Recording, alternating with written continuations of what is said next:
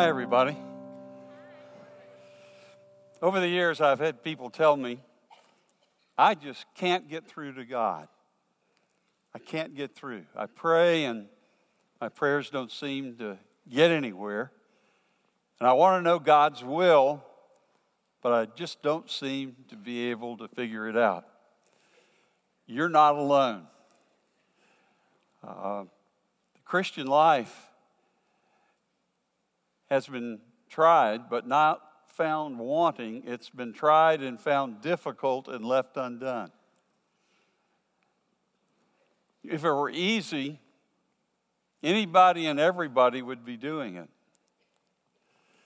But God does want to get through to us. God wants to converse with us. And that's why Jesus came into the world. Jesus is called the Word of God made flesh. And so God, throughout the Old Testament, the prophets would say, "Thus saith the Lord, the word of the Lord is." And so the people hungered for the word of the Lord. And today we hunger for the word. We have Jesus and we have the record of God's mighty works. If somebody asks me, what is the Bible? What is that book? I would say it is a book of hope for imperfect people. People who need redemption. People who need forgiveness. People who are looking for a new way of life. It is a book of truth. It's a book that doesn't pull any punches. It tells us who God is, who we are, and how we can know Him and relate to Him. And so I just want to encourage you today. We're getting ready to go into a series in the book of James that is a tremendous study full of practical truth on Christian living. And so God can really speak to us through His Word at any place. Today we're going to look at Psalm 1, which is about meditating on God's Word. It's a psalm of meditation about meditation. God is interested in who you are and how you think and feel, and He wants to fill your life with lasting love, joy, and peace as you face all the troubles and trials and frustrations of life. He wants to become the rock of your salvation that you build your life on. And so the way that this happens to us over a period of time is that we get acquainted with Him and His character and His teachings through His Word. The Word Jesus made flesh and His written Word. So today is going to kind of be a practical study of how do we converse with God? How do we meditate with God? So find in your scriptures Psalm 1 right now, and we're going to read through that. Take a look at it, interpret it, and apply it to our lives. Learn about meditation. Now, I want you to relax. Nobody here has got it all together. All right? All of us have got a long way to go. And I'm not teaching you this because I've got it all figured out. God's ways are greater than our ways, and His thoughts higher than our thoughts. And we remain His children. And so we look to Him as children seeking instruction. So here's Psalm 1. Oh, the joys of those who do not follow the advice of the wicked, or stand around with sinners, or join in with mockers. Let me stop for a second. The advice of the wicked. Wicked means simply somebody who knows the good, the right, the true, but they intentionally do whatever they wish, whether it's in line with this or not, because their life is simply centered on self. Wickedness is just simply having no regard for God's truth.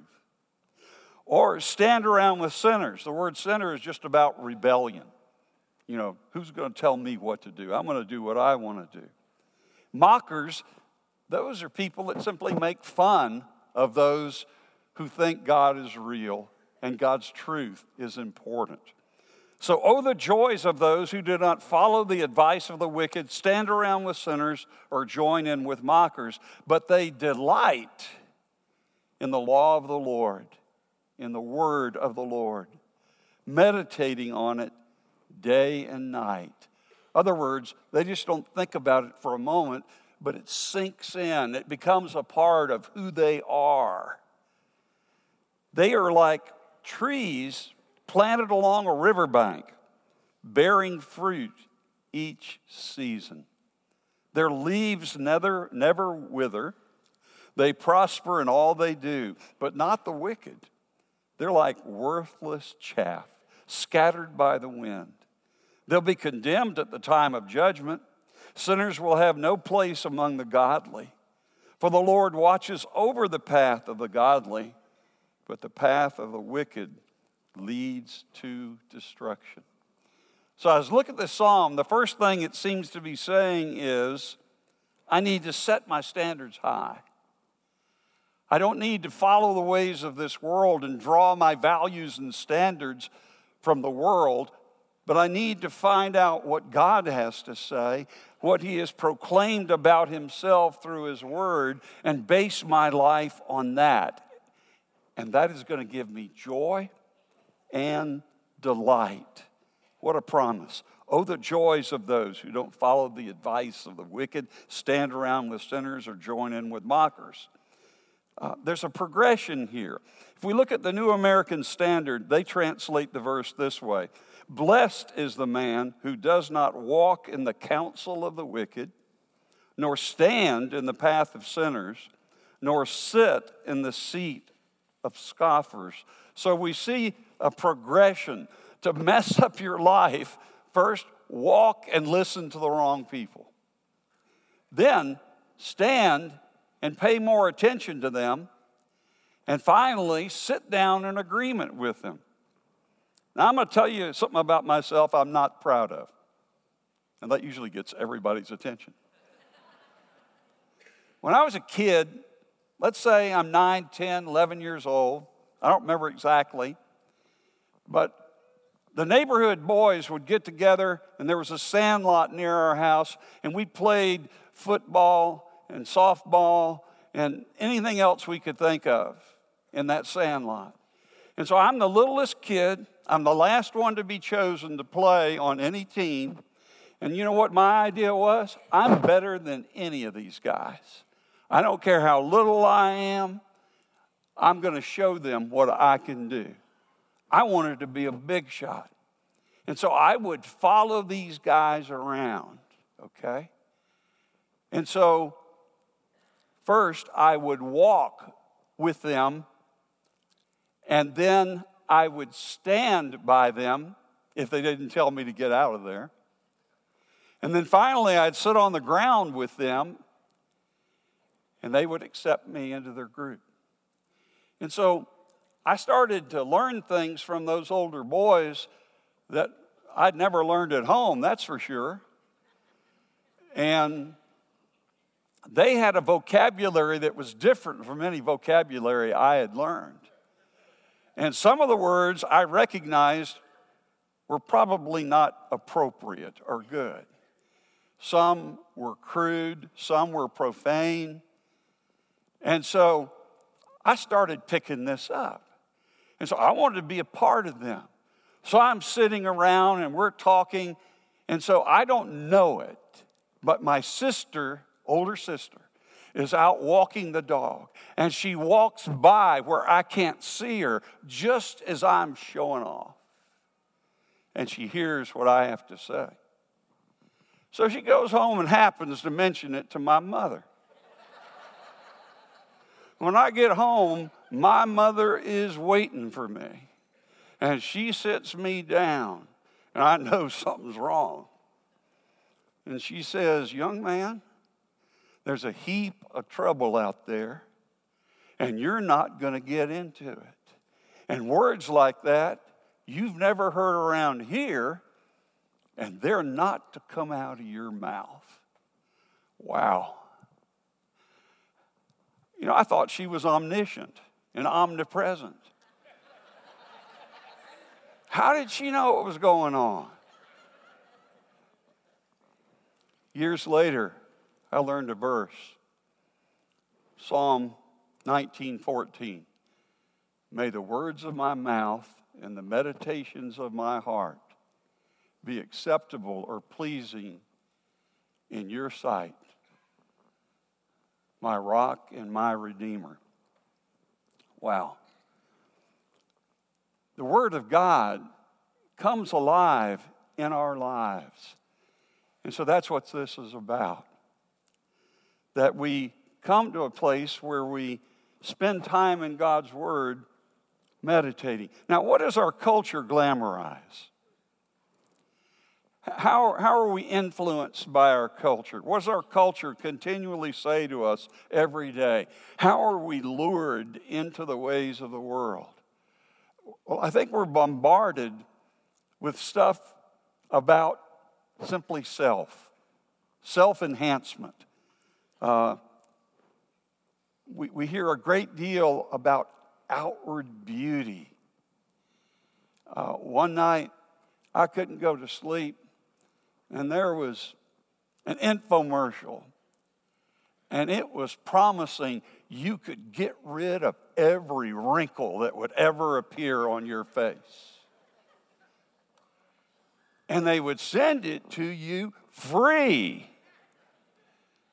But then next month, they'd keep sending it to you, and you'd have to pay for it. Self-enhancement, outward beauty, pleasure, how to experience pleasure right now. Possessions, something you need to own that's going to enhance your life and make you feel better about yourself. Or simply about power. And there's a lot out there today about rights, about having the right to choose, to do what you please, whatever it is, without regard to a higher truth, without regard for what God might say. Riches, rights. Today, crude and profane talk has become common. 1939, a movie was made called Gone with the Wind. And in that movie, Clark Gable said one profane word. And people sitting there went, they took a breath. You want to know what it is? Go watch Gone with the Wind. Great movie. They've redone it. Well, anyway, if I want high standards and lasting joy, I'm going to have to find it in God's Word. I'm not going to find it listening to talk shows. I'm not going to find it from popular thinking today. More has been done to change the standards of God's Word in our country in the last 10 years than in the 100 years before that. Things that are accepted today, people would question. And it's simply going to escalate.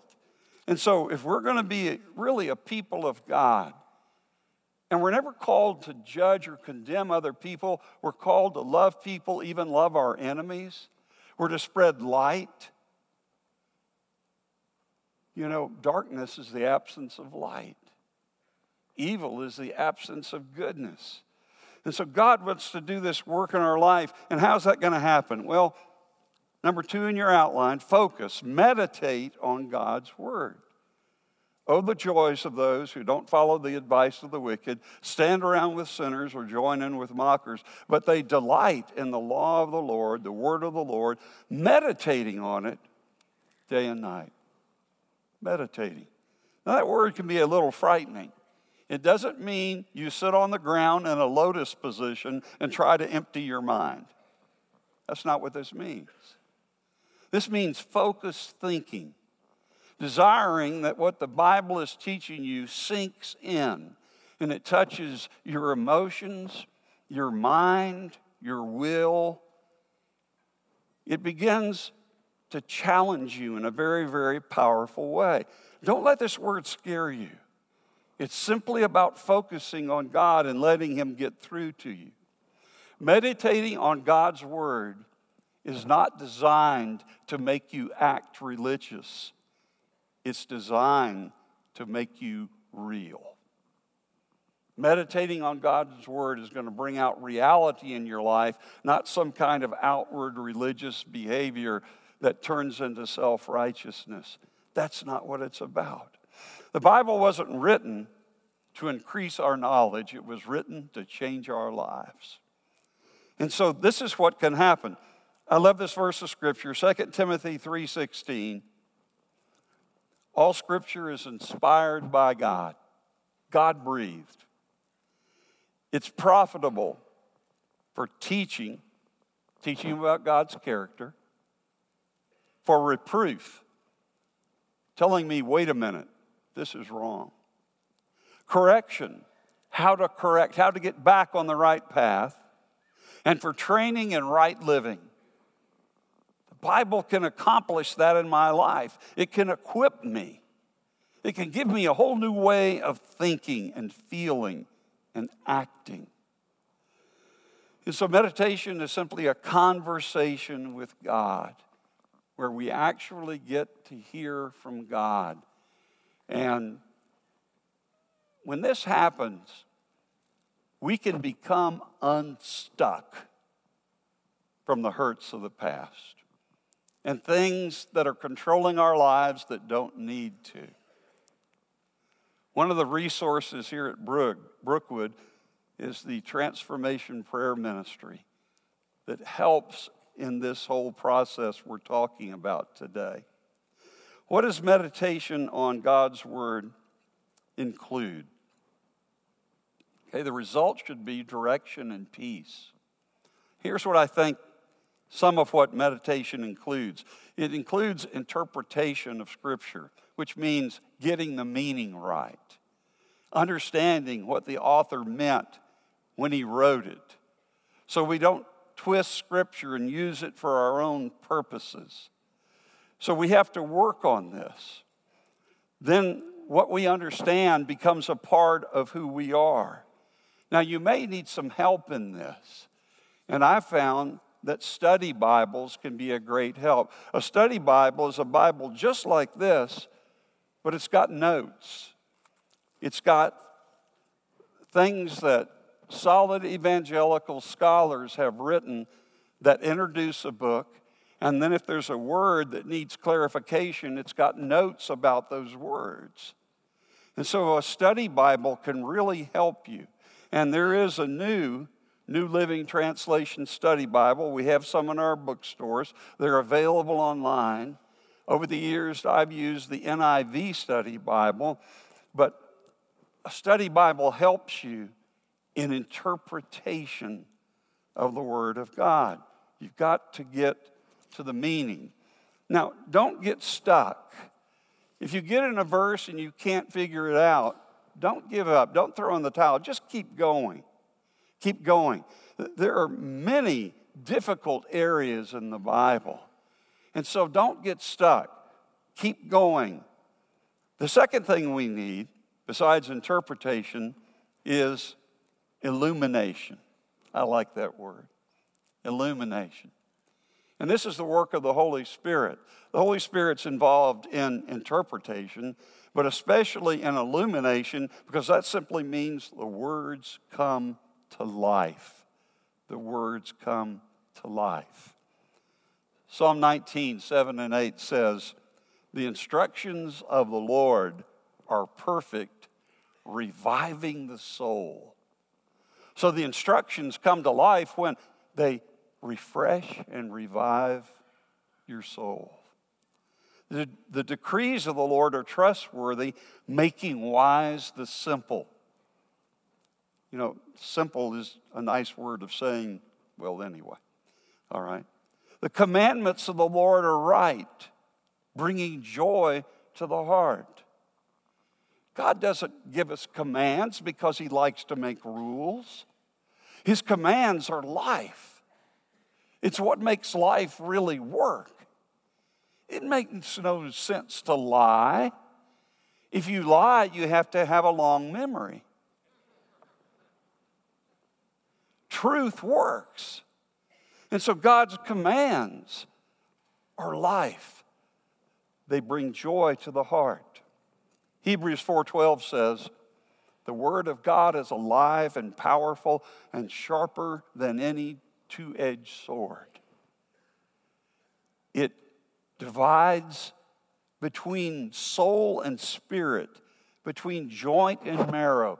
That just simply means God's word penetrates the deepest parts of who we are. It exposes our innermost thoughts and feelings and motives, our desires. And so the word of God messes with you in all the right ways. It's like suddenly the window of your soul opens up and light shines in. Right, when did this first happen to me? God's word first started getting through to me when I heard preaching. God anointed preaching of God's word. I would sit and listen and think God was talking directly to me through that man. And then I got into the Word of God, the Bible. I remember about being in my senior year of high school in my room, sitting at my desk, and I was reading the Sermon on the Mount, and my heart was strangely warmed. Now that's a term that's used about John Wesley, who could not get assurance of his salvation. And he was at a prayer meeting, and they were reading Martin Luther's exposition of the book of Romans. They were reading the preface where Martin Luther was talking about salvation is by faith through grace. You can't work for it, deserve it, or earn it. It's a work of God's grace. And the Holy Spirit simply grabbed hold of John Wesley, who's the founder of Methodism, and preached across America. And God worked in mighty ways. But he had a warming of his heart. I'm not saying you have to have this kind of emotional experience every time you meditate on God's word. But God will start breaking through. We're made in different ways, and we're going to feel different things. The Word of God is alive and powerful and sharper than a double-edged sword. The Word of God exposes our pride and false thinking. The Word of God schools us. I remember a time I was really full of myself. I had taken on racquetball. Racquetball is a game played in a room, and you use all the walls and the ceiling, and you hit a ball, and it's hard, and it's rubber. Have a little short tennis racket-like thing. And you serve it, and then it can only hit the floor once, and your opponent's got to return it. And so I played a guy named Ken. And Ken was an athlete. He'd been a running back at Georgia Tech, had played a little bit of pro ball, but he had hurt his knee. So that made him a good opponent for me. And we played 2 or 3 times a week. And we went after it. There was no mercy. It was all out. We'd finish, and we both could barely move. A lot of exercise. So one day I'm waiting for Ken. He isn't showing up, and I'm in there, and I'm just practicing serving, hitting the ball around. And Ken doesn't show. And I look at my watch and say, okay, he's not coming. And a man stuck his head in the door of the room and said, hey, want a game? And I looked at him, and I thought, oh, okay, why not? And he came in, and I looked at him, and he was an old man. An old man. I looked at him, and I thought, I'm going to have to take it easy on this guy. He's in his 70s. His legs look frail. He looks weak. And so we played, and I didn't score a point. He embarrassed me. And I was thinking I was about a grade C player. That day I was an F. So when I cleaned up and left, I saw the director of the Y, and I said, hey, who's that old man down there in the racquetball court. And he just started laughing. And he said, Earl got you, didn't he? And I said, Earl? He said, yeah. 35 years ago, Earl was the state champion. The Word of God is the champion of truth. And the Word of God is going to school us. And we're going to learn, and it'll never, ever stop schooling us. But it's good. It's good to be humbled before God. It's good to absorb His truth. Illumination is the work of the Holy Spirit. Look at 1 Corinthians 2, verses 9 through 16. I'm not giving you time to look it up. I got too much, all right? What no eye has seen, what no ear has heard, what no human mind has conceived or imagined, the things God has prepared for those who love Him.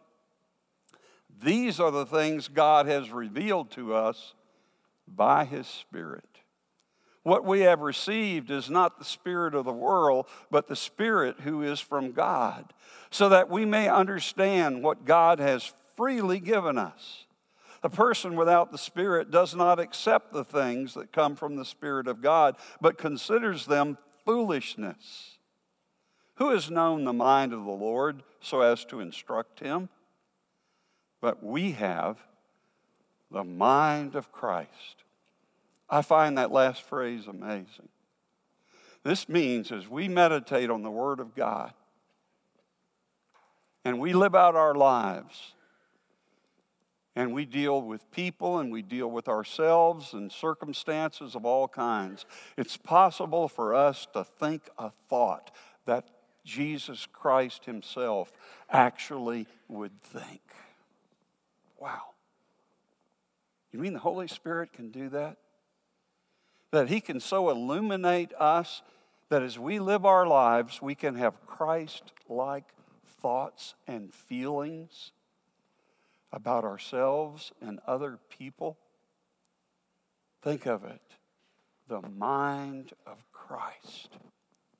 Could there be an experience of greater meaning and greater purpose than to have that experience and then carry out what it means in our relationships to one another and to people that do not know the Lord?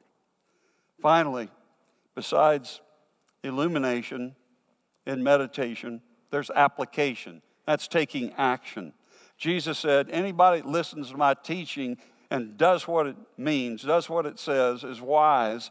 And he's like a person who builds his house on solid rock. And the floods are going to come, the winds are going to blow, but that house is not going to fall down because it's built on solid rock. The Word of God is solid rock we build our lives on. And that's when we follow it, not when we know it, not when we feel it. Meditation on God's Word is not about us feeling close to God. That's a part of it.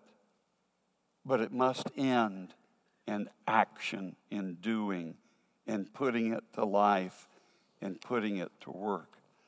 The results of meditation, the Psalm 1 goes on to say, those that meditate on God's Word are compared to trees planted along the riverbank, bearing fruit each season.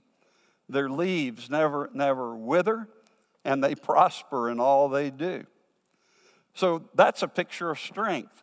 A tree that's got a river, and it's strong. It's not going to wither. It's going to produce fruit. It's strong. It's going to be there in hard, dry times, in times of great difficulty and great adversity, in great upheaval. It's not going to fall over. It's strong. So meditation in God's Word will give us strength. When you run into something that's really troubling you, a verse of Scripture will come to your mind, and you will be able to use it and apply it. Strength. Also, this is a picture of significance, bearing fruit each season. When you meditate, you become a fruitful believer. Jesus said in John 15, I am the vine, you are the branches. Those who abide in me or remain in me, and I in them will produce much fruit. Apart from me, you can do nothing.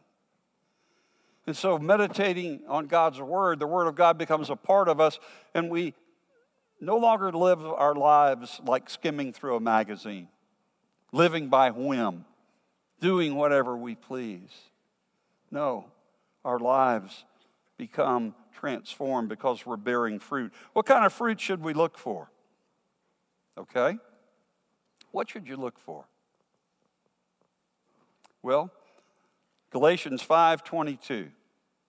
The Holy Spirit produces this kind of fruit in our lives: love, joy, peace, patience, kindness, goodness, faithfulness, gentleness, and self-control. Sounds pretty good, doesn't it? Look at those with me again.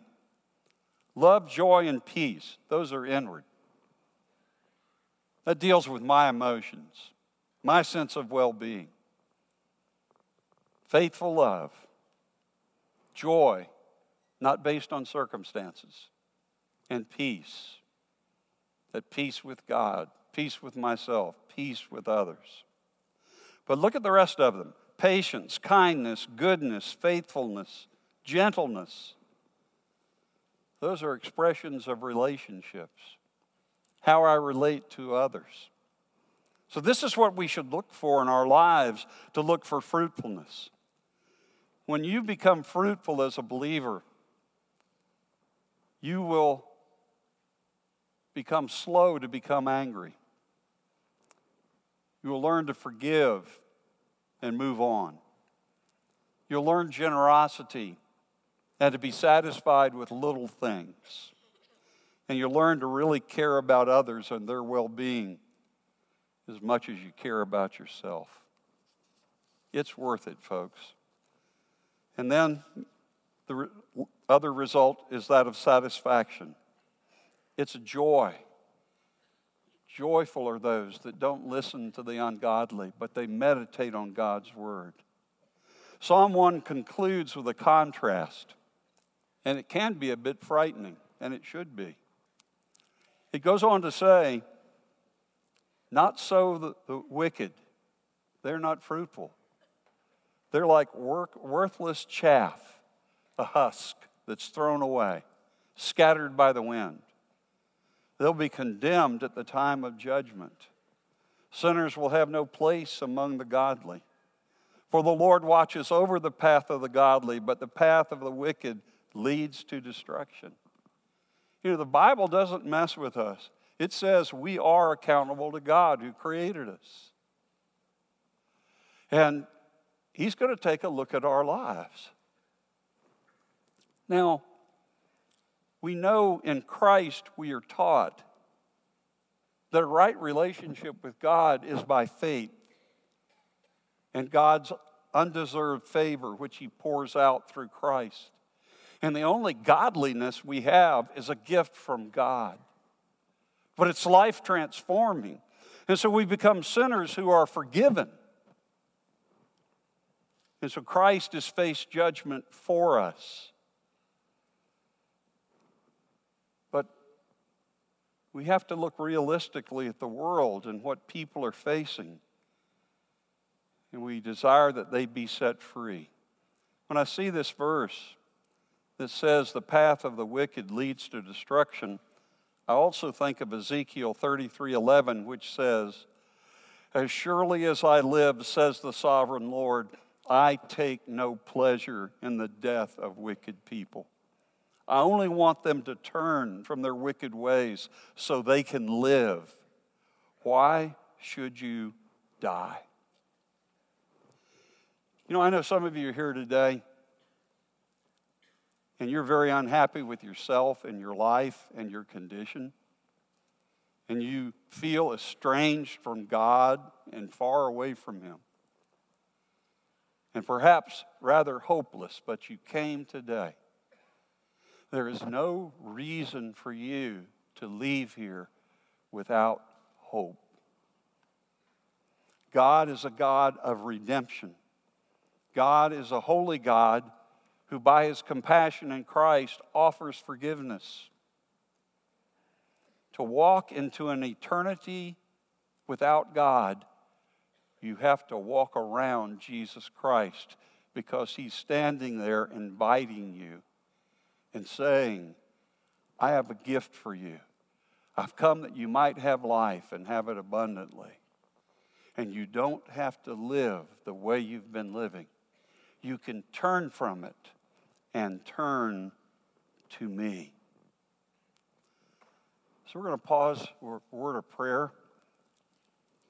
We have helpers that come to the front at the end of our services that you can come up and ask for prayer. You can come up and say, I need to know God. And they'll be here when I finish praying. Let's pray right now. Lord, I just thank you that you take no pleasure in the death of the wicked, and that you offer salvation through Jesus Christ by faith. And I pray for each person here today that's struggling, that's troubled, that they would know that you love them, and that's why you sent your Son into the world, and that no one is so far away from God that the love of God will not reach that far and draw them back. So I pray you would work today in the heart of every person here, especially those who feel lost and alone. And you would bless them and draw them to yourself. And I say this prayer in Jesus' name. Amen. Before you leave, at the bottom of your outline, there are topics for meditation and verses of scriptures that are recommended if you don't know where to look. And also some resources, some online resources and other. Thank you for being here today. I enjoyed talking to you. God bless you.